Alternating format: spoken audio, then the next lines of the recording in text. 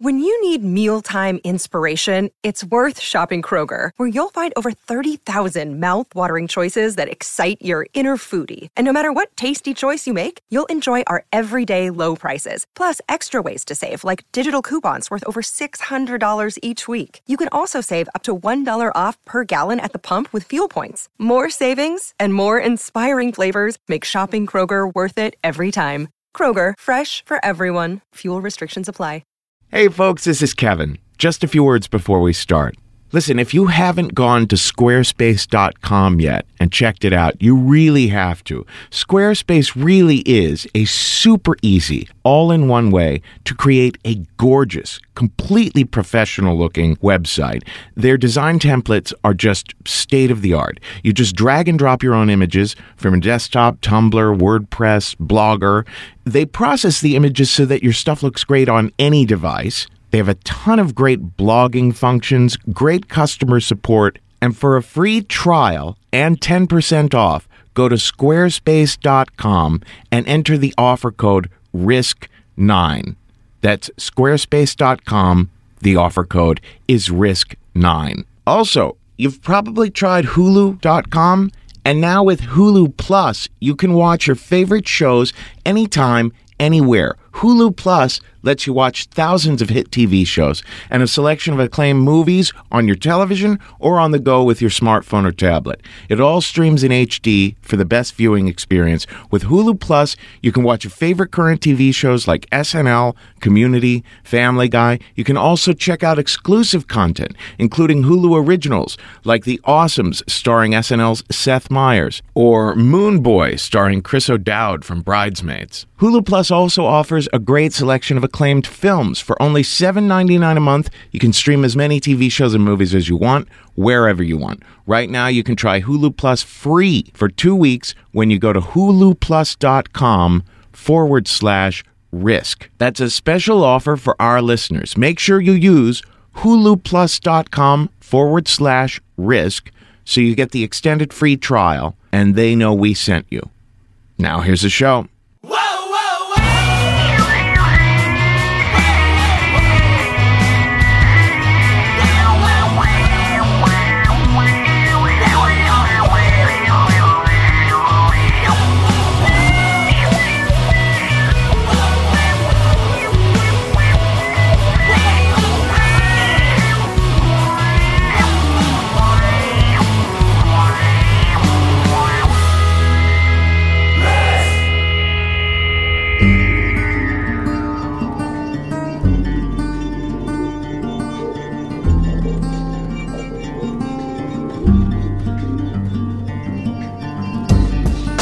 Hello, kids. This is Risk, the show where people tell true stories they never thought they'd dare to share.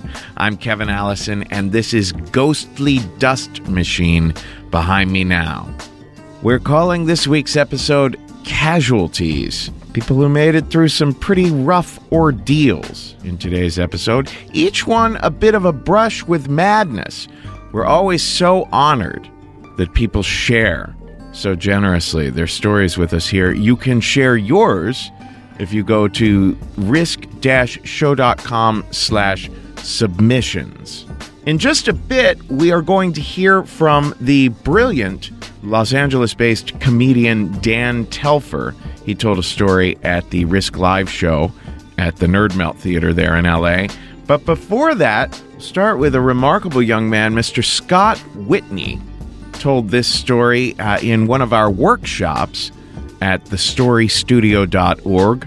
I asked if he would come on over to my house and record it. So without further ado, let's hear it. This is Scott Whitney with a story we call Revelations.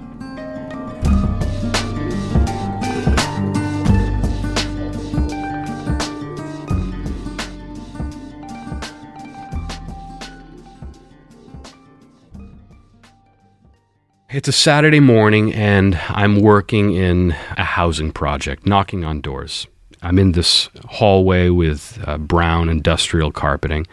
The sounds of daytime TV are spilling out from the apartments, along with the smell of cheap soap. And I turn to the door on my right. It's my turn to knock. I knock on this hollow core door and I can hear the sound reverberate in the apartment. And as usual, I'm praying metaphorically that the person won't come to the door. The door opens up, and the first thing that I notice is that the apartment is pitch black. And as my eyes adjust, I see the man that I would come to know as Paul. His face looked like he hadn't aged at all, and he had aged horribly at the same time. It was round and kindly and cherubic, but it was also pale and pockmarked and weathered. His hair was just a tangled mess, like he had bedhead for a decade. And I noticed that his fingers wrapped around the door jamb were just stained yellow with nicotine stains.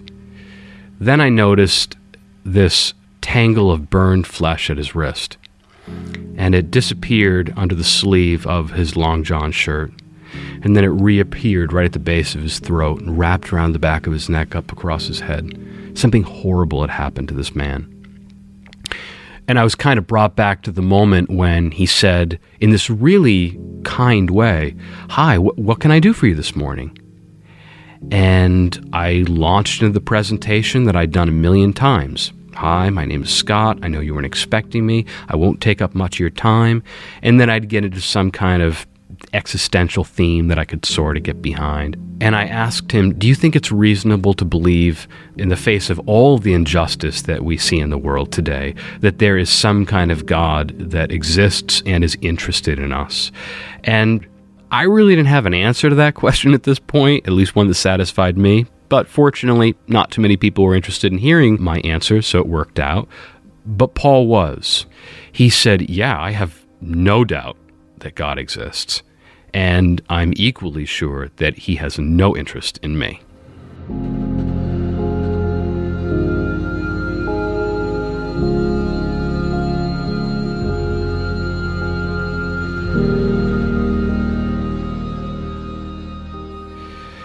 I had been one of Jehovah's Witnesses almost my entire life. And I had always really struggled with the structure, with the regimen of that lifestyle.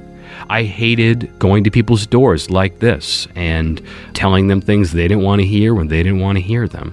I hated having to explain to my coworkers that I didn't celebrate Christmas because originally it was a holiday that honored the Roman god Saturnalia. When inside I'm thinking, who gives a shit? There's a lot of good reasons not to celebrate Christmas. That isn't one. I just struggled with the whole structure of the lifestyle. But on the flip side, I totally bought the belief system. It made sense to me. It provided satisfying answers to a lot of the big questions, whether or not God existed. And if so, what was my responsibility in the face of that? Why is the world so fucked up, and is it going to get better? These all had satisfying answers, and fundamentally, it felt true. It felt like I had truth. And if I had truth, then suddenly I didn't have any choices to make. What I wanted didn't matter. That was irrelevant. All that mattered was truth. But when I hit 30, the old stories started to break down, and I could feel that I just didn't have the conviction that I once did. And I had this nagging doubt in the back of my head that if this wasn't truth, I'm as obligated to get out as I had been to stay. But I also had to consider the implications, because if I walk away from this faith, I am entirely losing my community. Friends, family, literally will pass me on the street as though I'm a ghost. So I need to be pretty damn sure. There's really no taking a break either to sort this stuff out. If I stopped going to meetings or stopped going out in field service, that is knocking on people's doors, I'm going to hear about it out of concern. My friends are going to pay attention because they're concerned. And attention is the last thing that I wanted when I'm trying to sort this stuff out. So I decided to try to work it out under the radar and just go through the motions. And that meant continuing to go out in field service. Knocking on people's door on a Saturday morning is weird, even if you're not experiencing a crisis of faith. You're there wearing a tie, you got a book bag and a Bible, trying not to feel like a salesman, and nobody wants you there. People would slam the door in my face pretty regularly. One guy came to the door cleaning his gun in some kind of gesture. What you really wanted were return visits. That's when you had already called on somebody cold and they agreed to let you come back. So you got a better chance of seeing somebody with a friendly face. They may not answer, but the other benefit is that you get to drive out to their place on a Saturday morning and eat up some time when you would normally be knocking on doors of people that don't want to talk to you. So RVs are the place to be. I remember when I was a kid, I had a friend, we couldn't have been older than 12. I had a friend that announced in a car group when we were out in field service that he had a return visit. This guy that he really had to get back and talk to. So because this is just more productive than everything else we could be doing, we drove the 45 minutes out to the return visit. And then we just start driving up and down these suburban streets because he can't remember the address. And we're just hunting for this house for almost an hour until he finally gets really excited and points and says, "That's it, that's the house. I totally remember." So we pull over, he and I jump out, we run up to the door, and just as he's about to knock on the door, he turns to me and admits, "I have no idea who lives here. I'm totally faking this." So we just sort of pantomime knocking on the door for the sake of the people in the car and then run back. But, it ate up 2.5 hours. And if I'm honest, things really hadn't changed a lot for me at 30.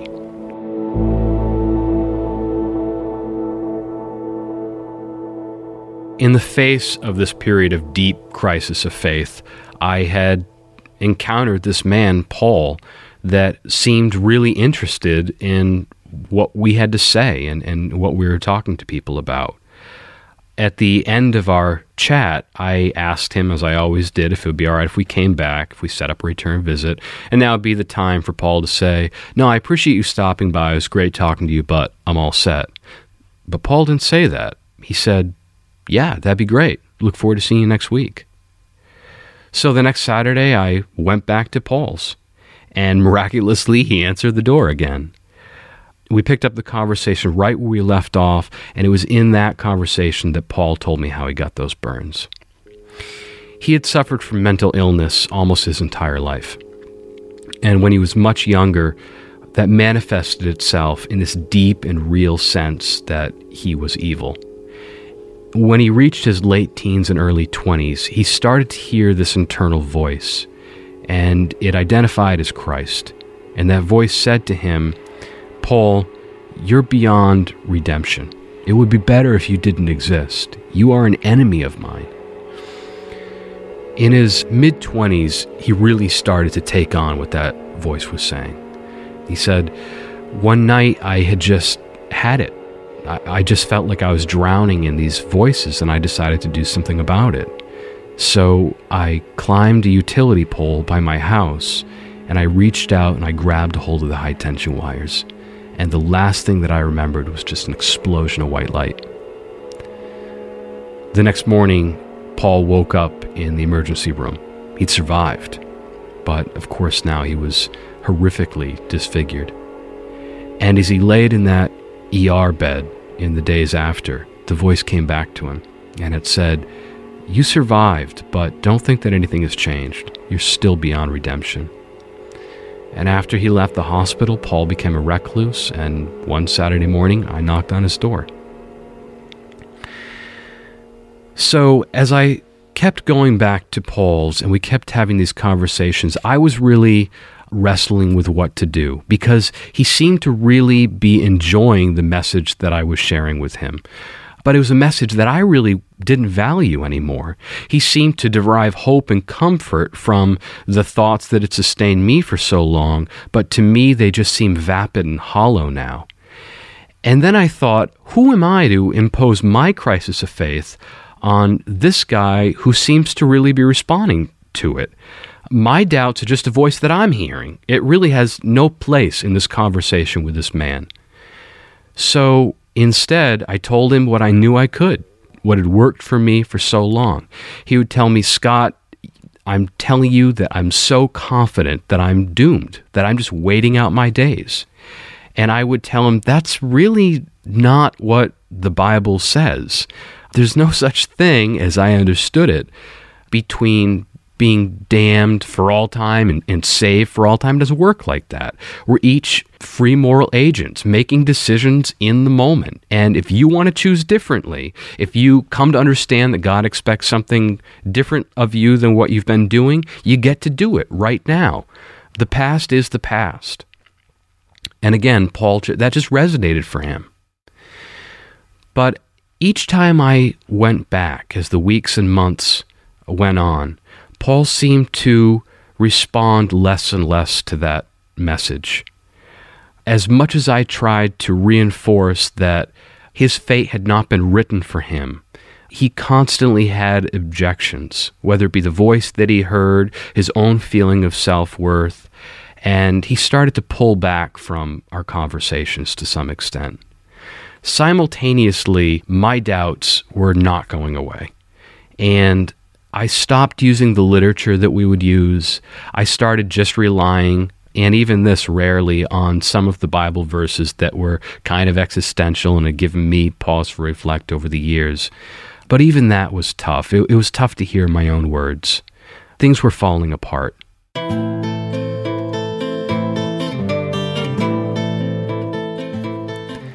One Saturday morning, I went to Paul's apartment in field service, and I saw his car parked in the parking lot. When I went in the hallway, I heard his TV playing in his apartment.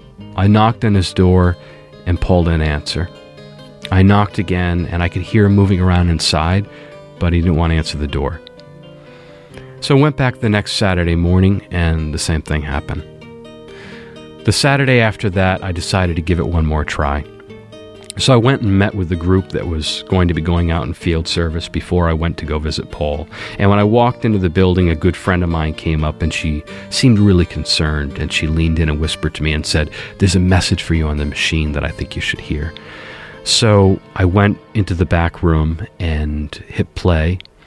The answering machine started to play Paul's voice, and he said, "This message is for Scott. This is Paul. Scott, everything you've been telling me over almost the past year, the entire message that you've been sharing with me, has left me more fucked up than I have ever been. I feel so turned around and confused. I don't know which way is up. I feel despondent. I can only assume that that was your intention, and so congratulations. But please, never stop here again." And I remember, as that message played out, feeling like my feet were just anchored in concrete. I was leaning forward towards the machine, and it just felt like I could lean forward and touch my nose to the ground without falling over. And I remember thinking, he's mentally ill. This isn't about what I was telling him. This is not about me. I hadn't caused him any harm. And then I wished that I could be so sure. And that was the last time that I ever heard from Paul. That was the last time I ever went to anybody else's door.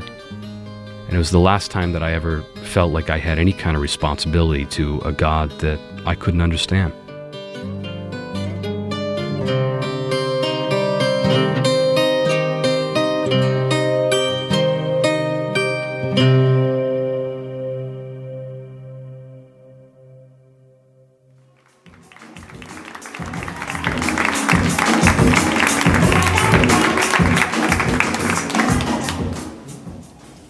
The 4th of July, 2001, my brother committed suicide. He was on duty as a military police officer in Georgia. And then a few months later, September 11th happened. And I was like, yeah, now all you assholes get what it feels like. Now, I should say I didn't think that with my whole mind. I didn't aggressively hate or look down on anyone when it came to that bit of schadenfreude. But I definitely had this sort of module in my brain that was hiding in the back. And anytime I saw someone suffering in a way that I felt was inauthentic, I thought, yeah, at least you have September 11th. That'll really make you hurt now. And it wasn't, for anyone who had actually lost someone, anyone who had ever felt any genuine pain. But I lived in Chicago when September 11th happened, the city that has an inferiority complex about New York City that if you've never been there, you don't understand. But if you've been there for 5 minutes, Chicago lives and breathes, I wish we were New York. I mean, their biggest claim to fame is their pizza, except instead of the basic part being good, the crust, it's just a bucket of fat that'll make you hate yourself more.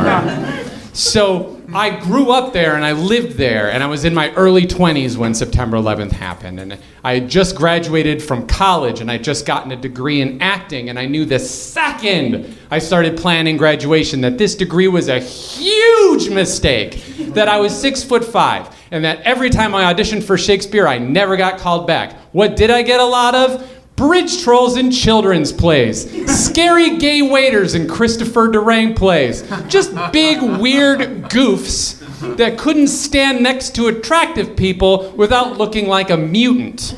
So I was graduating knowing at best I would be a character actor. Most likely I would never use any of the sword fighting classes I took, and I would just end up a loser. So I was in the middle of my summer school English class when I got the call that my brother had died. The summer school English class I was taking after graduation, because even though I'd taken graduation, I was still missing one more credit, it turned out. So I hated everything about my life except for my girlfriend, and now my brother was dead. And I had a great girlfriend. She's my wife now. She's an amazingly supportive person. I was lucky, too. I did have creative outlets. I had weird little storefront plays about politics and mythology, and I was pouring everything into it, but it wasn't enough. I had way too much despair inside me. So I was volunteering at dealing with death workshops at my old high school. It still wasn't enough because I still had a job at an independent bookstore at a tourist trap known as Navy Pier, where no one wanted to buy the Linda Berry book or the Geek Love that I was writing a recommendation for. They all wanted the new Left Behind book, or otherwise they'd glare at me, even though it wasn't out till next week, and there's nothing I could do to give them that Left Behind book.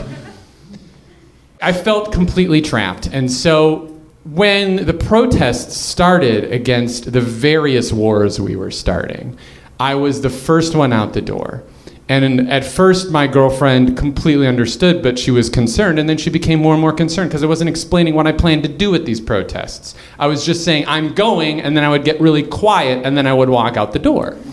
So I was going to all of them, and I wasn't being proactive. I wasn't even being social. In fact, I was becoming less and less social. I knew my friends were going to these protests because, like me, they were all so far left-wing that they hated everyone. But they were more engaging than I was. They were organizing, they were putting on makeup, and they were building signs. I was doing none of that, more and more as it went on. But it meant everything to me because I still didn't know how to cope with the despair inside me.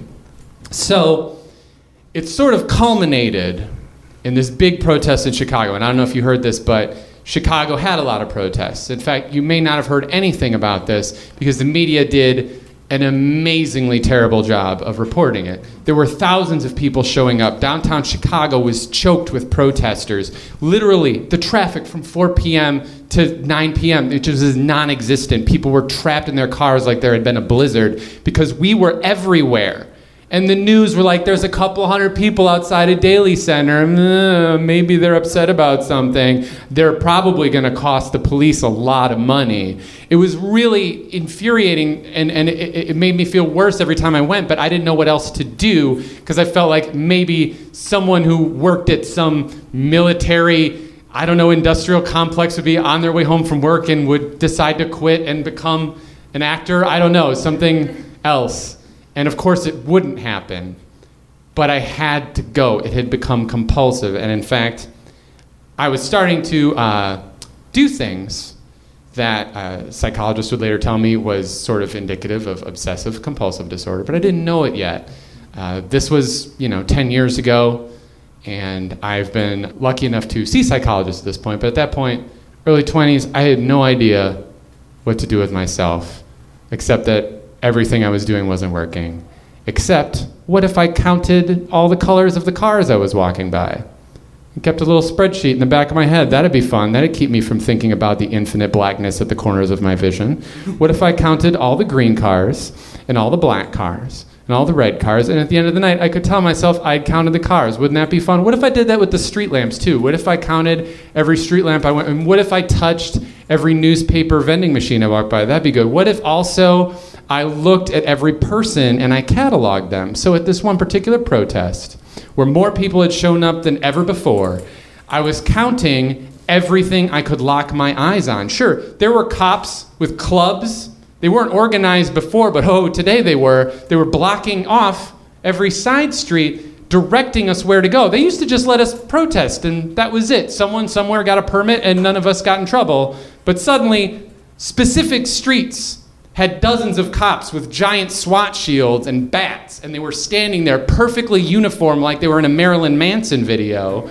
And we all just sort of kept chanting. Well, they chanted, while I went, okay, that is the 17th person who I'm pretty sure is a relative of a victim of September 11th. That is the 25th person that I'm pretty sure is a relative of somebody who's over in Iraq right now. That is the 33rd person who I'm pretty sure is a relative of somebody in Afghanistan right now. That is the 17th punk rock person. That is the third person who's insincere, but they probably mean it. That's the 33rd person who's like insincere and really irritating, but they came here for the right reasons and they don't have a passive-aggressive sign, so I'm not really judging them, but I've got to keep track.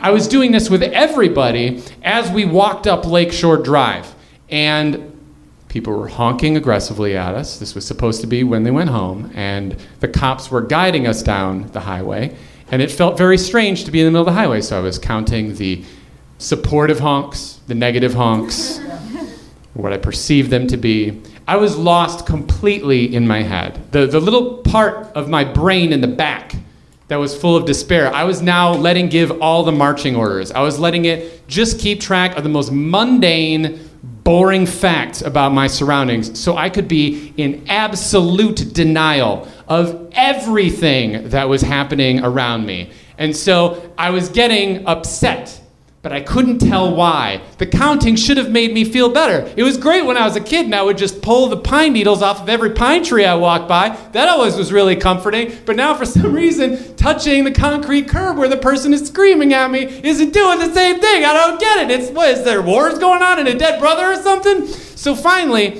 the cops guide us off of the highway into this little part of the Gold Coast of Chicago. I realized we were in the middle of an intersection, a few hundred of us, probably 600 of us. And in front of us, the way was blocked by police with SWAT shields. And same to the left, same to the right. And then they sort of circled around and blocked us in from behind. That was interesting. We were completely surrounded by police with SWAT shields. I thought we were just happy protesters or something. And then everyone sat down and started chanting, which I guess is what you do when you are trying to tell the government that you like to sit in the middle of the street or that you will not get up even though you're supposed to get up. But I couldn't process it because I was stricken. I felt my body become just a wet noodle and my brain like a little control center above just saying, danger, danger, this is wrong, you should not be here. And the wet noodle was just sort of flailing back and forth. I was the only person standing up, this big, gangly, 6'5" failed actor. And I started looking back. I was just a cockroach. I was a rat, just looking for an escape, just going, and everyone around me was completely ignoring me. They had their agenda completely in order. They were going to do something. They were willing to get in trouble for what they believed in, and I was not. All I could do was let the scared, frustrated, distracted, denial part of my brain dictate everything. And I'm looking around at these people, and suddenly the negativity is just flowing out into the rest of my brain, and I'm judging all those people I had been sort of counting empathetically. Because again, I didn't hate any of these people. And the higher part of my brain understood the whole time, you're not really angry at anyone, you're not really all that irrational fear and hatred, it's stupid. That's not real. But it was everywhere. It was leaking out. And the part of me that was sensible was it was swatting just this endless stream trying to keep it from flowing out. And I looked at this one girl, and she had brought a pet rat that was crawling around her shoulders as happy as could be. A girl was just feeding it saltines or something. And I got so fucking mad at that girl for bringing a rat to the protest. How dare you? That is an innocent animal. You're going to prison. And that rat is going to prison too, and it's not the same for rats that it is for trust fund kids, fake punk girl who I counted as number 32 of those. That rat is barely going to get acknowledged by the cop, and you're going to go, oh no, my rat. He's going to go, oh, okay, and he'll shove it into an evidence bag, and at the last second, he'll remember to poke holes in the evidence bag so it can breathe, but he doesn't care. He only did it because he remembered that you might be able to file a suit against him because you are a trust funder, and you can afford a lawyer. So he pokes holes in it, and he doesn't even treat it like a pet. He throws it in some locker with stacks of heroin and old clock radios that used to hold stacks of heroin and a bunch of other police evidence, and that rat's going to slip into a coma, and it's not going to eat for 3 days while you eat your bologna sandwich in prison, and you're going to just sit there, forget about the rat completely, and when you get out, they'll throw its half-lifeless body at you, and you won't give a shit. And that's not fair, because you did that to that rat. You fucking made the rat come here. That rat didn't want to come here. When I told my brother that it was just as cool to play Dungeons and Dragons on the internet that it was in real life, he didn't believe me. He said that was pushing the nerd shit too far. I was like, it's totally cool. It's like with our friends, but you don't need to have friends around. He's like, no, but the whole point is it is a social thing and you get to talk to your friends. And I'm like, well, what if you're too nervous to go talk to your friends? You can play Dungeons & Dragons on the internet. And he was like, well, I'll leave the login on the family computer and maybe I'll play it when I'm back. Maybe we'll see, I don't know, real fun, enjoy it. And then he never fucking came back. So I realized we were all going to prison.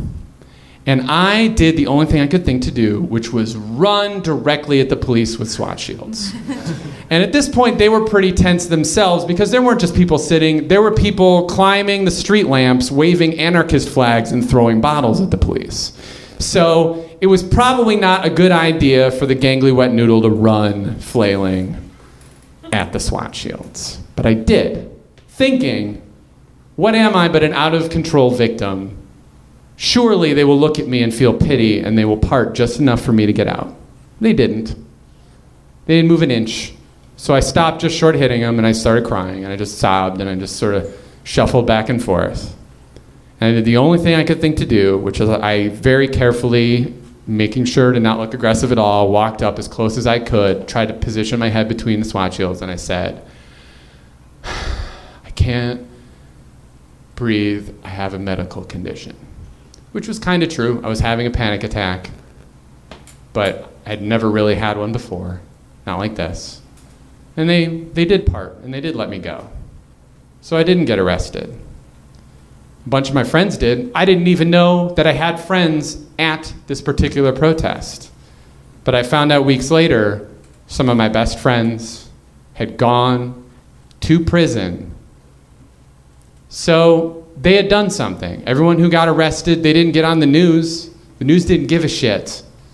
In fact, they didn't change anything. The whole reason I got so upset is because I knew that protest meant nothing. It wouldn't change anyone's minds. It was a bunch of preaching to the choir, making everyone angry, increasing tension. It didn't do anything, and I let that occupy myself.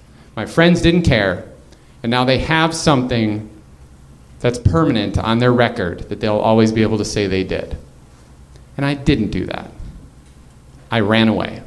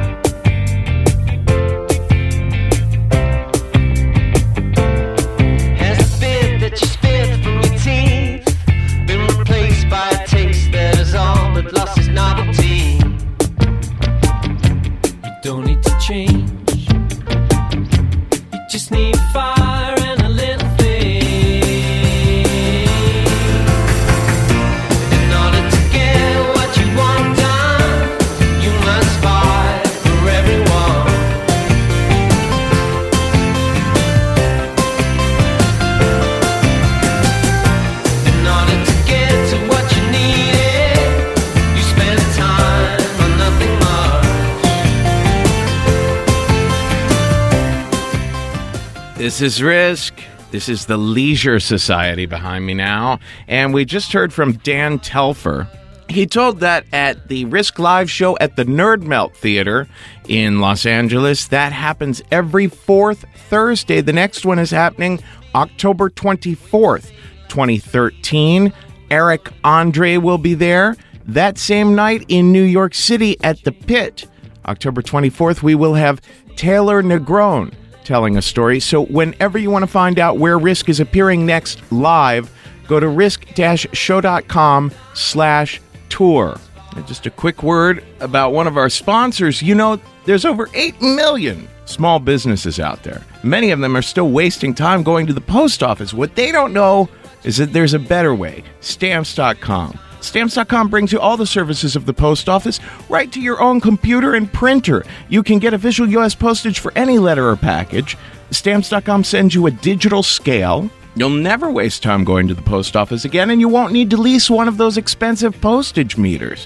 I use Stamps.com for Risk and the Story Studio and love it. And right now you can use our promo code RISK for this special offer. It's a no-risk trial plus a $110 bonus offer. That includes the digital scale and up to $55 free postage. So don't wait. Go to Stamps.com before you do anything else. Click on the microphone at the top of the homepage and type in RISK. That's Stamps.com. Enter RISK.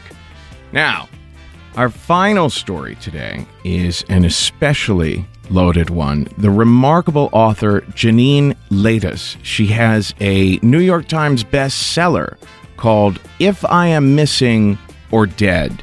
And Janine has done a lot of wonderful work speaking out about the issues raised in this story. I will just say there's just a bit of the story that we'll be sharing here, so I really do recommend that you check out the book. Anyway, here she is now. This is Janine Ladis with a story she calls If I Am Missing or Dead.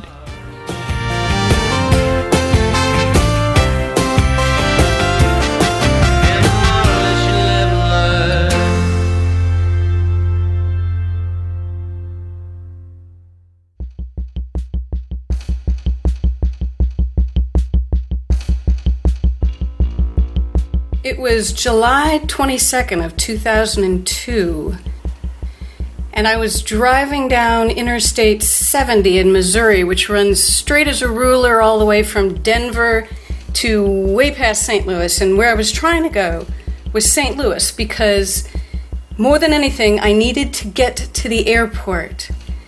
And I was buzzing past billboards, and I was buzzing past cars, and in the cars there were these families, and in the families there was everybody. There were moms and dads and kids, and nobody was dead.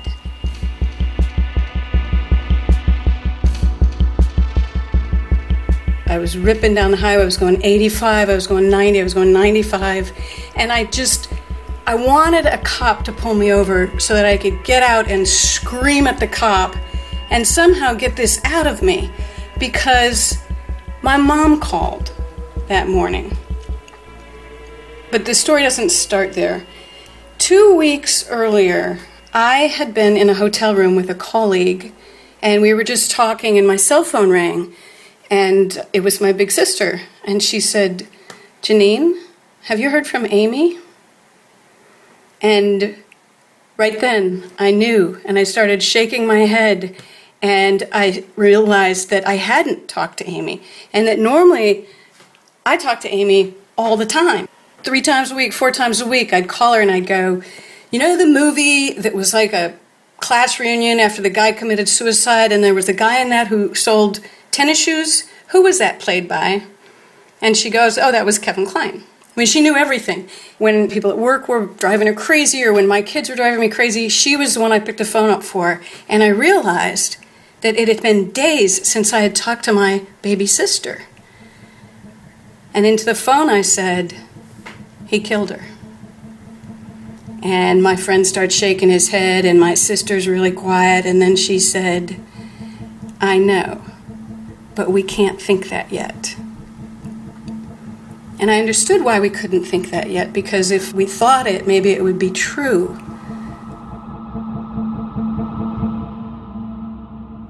reason we thought it, and it gives me goosebumps even to talk about it now, is that 9 months earlier, my sister, who had been 37 years old, going back to grad school, had just lost 85 pounds, had bought her own condo for the first time, had met this guy online, and she fell in love, and he was her cowboy. And in the pictures, he's wearing a cowboy hat and a big rodeo belt buckle, and he's got this big gold cross on a chain around his neck. She would tell me stories. He leaves me love notes, she said, and he makes my meals for me, and he uses my Weight Watcher rules. But he wasn't working. And so she was supporting both of them, and he was living in her home. But all this, I knew this. I'd heard dribs and drabs and pieces of this. But at the time, I was really wrapped up with getting out of my own marriage. I had left my husband 2 months prior, and it was a marriage where if I looked at another man, I'd be up all night with that finger jabbing me in the chest, insisting that I wanted this other man, that I was flirting with this other man. I would go to the grocery store and Little League practice and pretty much nowhere else. But I didn't tell Amy that. So now, Amy's missing, and we start making these phone calls, and we call her friends. She's got a friend who's a Buddhist monk, and we call the monastery, we call everywhere. And then we start hoping that maybe she's just been in a horrible car accident, and she just has amnesia, or she's in a coma somewhere. And when you are hoping that, that's horrible. And then her coworkers found a note in her desk drawer. And that note said, "If I am missing or dead, pick up Ron Ball." And Ron Ball was her live-in boyfriend. One of the sad things about that envelope is that it was dated 10 weeks earlier. So for 10 weeks she had been afraid, and for 10 weeks we'd talked about movies and the weather. And 8 weeks before I had left my husband, and I am sure I monopolized our conversations. And that feeling of, it's just like being the survivor of someone who succeeds at suicide. What did I miss? What didn't I ask? Was I too selfish? Why didn't she tell me? And, in my case, I kept thinking it's because I kept talking. And I also kept making my facade shiny, which didn't allow her to tell the truth. And so, I didn't tell the truth, so she couldn't tell the truth. And then they found her car. And in her car were beer cans. But the fingerprints on the beer cans were all the boyfriends, because my sister didn't drink beer. She said that she preferred to get her calories through chocolate. And there were newspapers with a recent date on them, but my sister didn't read the paper. So helicopters went up, search dogs went out, the big Cyclops TV cameras followed us everywhere we went. They were parked outside our hotels. We had 2 rooms, and the news was on in this room on one channel and that room on the other channel, and we would run back and forth trying to see if there was anything. My sister's employer let out a bunch of employees, and they pasted flyers up all down the main street of the town, strobing in the side of your vision. It was, "Have you seen Amy? Have you seen Amy? Have you seen Amy?" And I remember one day when my mom had to push open the door at the deli and push her own daughter's face taped to the glass away so that she could just go in and order a sandwich. My mom and Dad and the rest of us would get smuggled into the back of the sheriff's offices so that the media couldn't question us, so that they couldn't come to my mom and ask her questions. I remember us having this huge press conference, and there were these collages of photos of Amy. And my mom looked into all those cameras, all of us standing beside her, and said, "Please help me find my baby."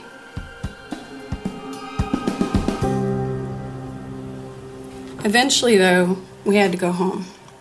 I had a 3-year-old at home, I had a house, I had a job, and we all went home. But those detectives are saints. They stuck on this case ridiculously long. They just kept going after this guy and kept going after him. He escaped to his family's home in Tuscaloosa, which is out of district, and the detectives took time off work and away from their families so that they could just stake out the place.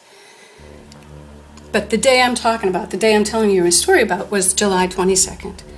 And Mom called, and she said, they found Amy.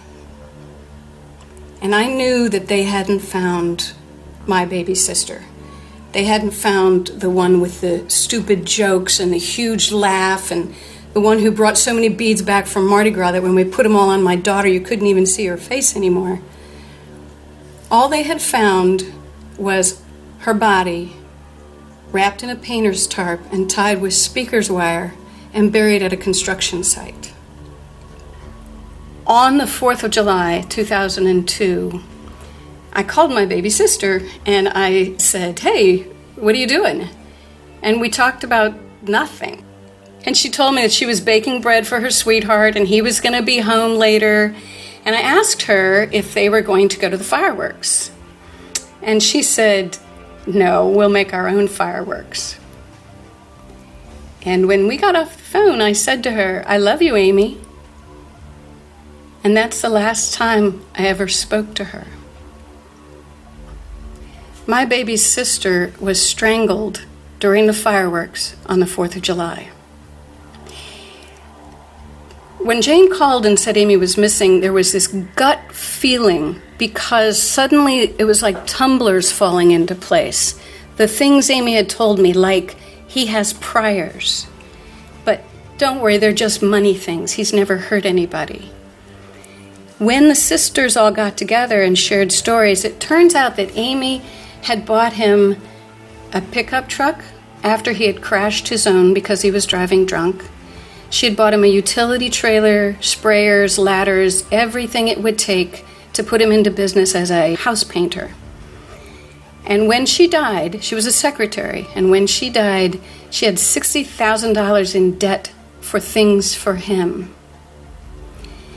But she was vulnerable because in our culture, if you're obese, you don't think you have as many options as far as partners go. And only after she had lost this incredible amount of weight did she even think she deserved anybody. And this guy was very, very, this idea, let's set the alarm for a half an hour early so that we can lie in bed and cuddle before work. And the love notes.